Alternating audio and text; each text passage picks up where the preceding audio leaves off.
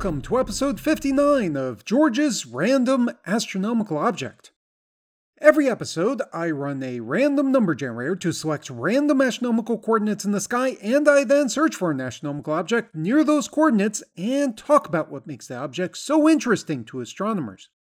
So, I will now run the random number generator.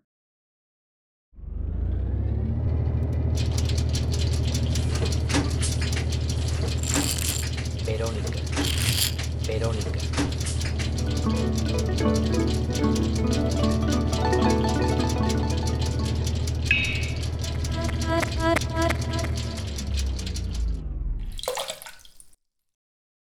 And the random number generator has once again deposited the coordinates in a bucket of water. Give me a moment to fish out the coordinates.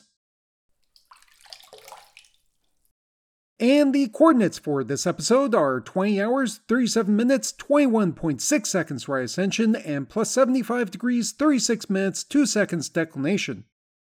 These coordinates point to the star system VW Cephei, which you should not confuse with VV Cephei.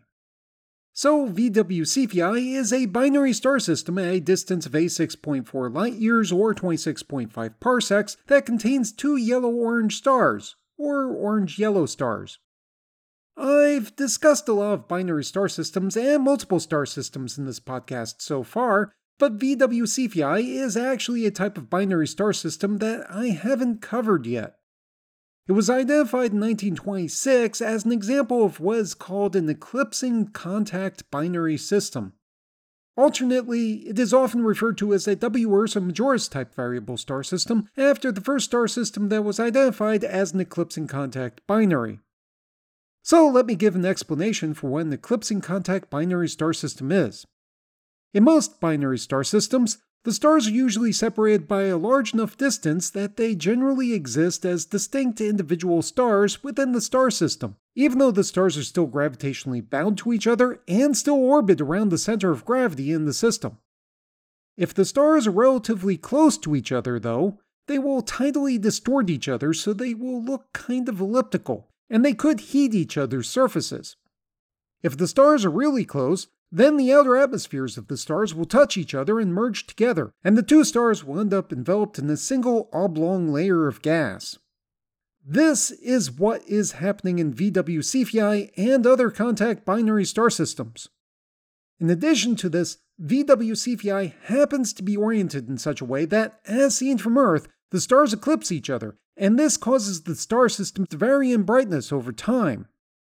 Based on the most recent models of this system, the two stars in VW Cephei have very different sizes.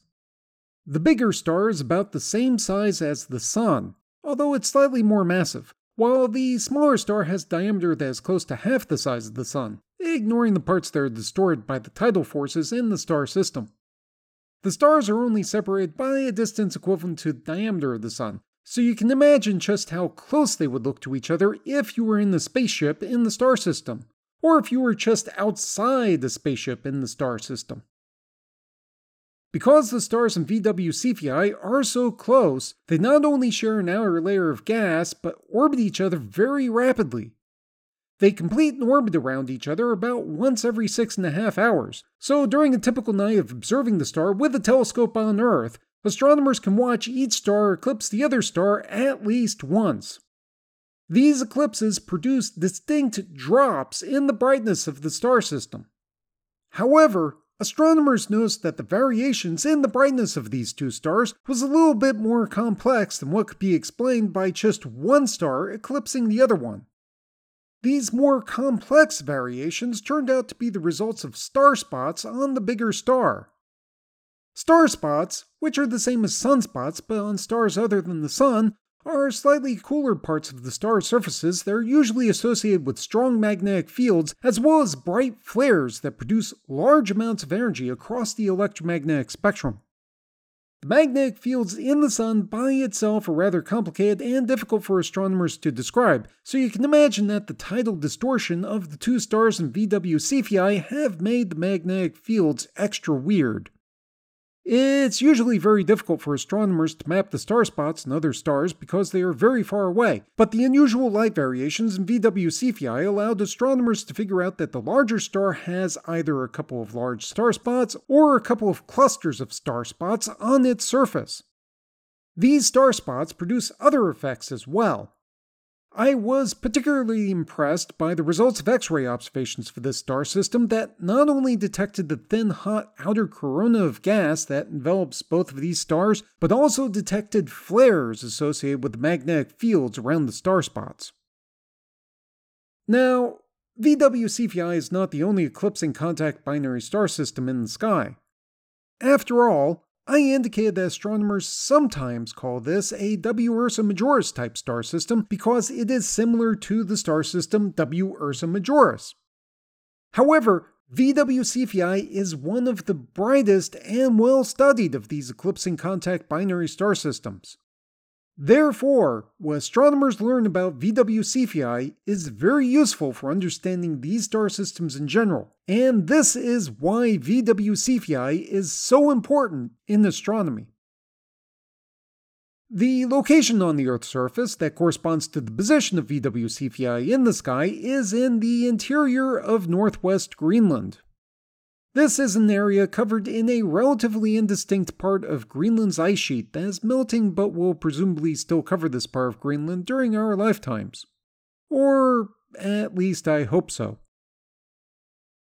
The website for this podcast is www.randomastronomicalobject.com.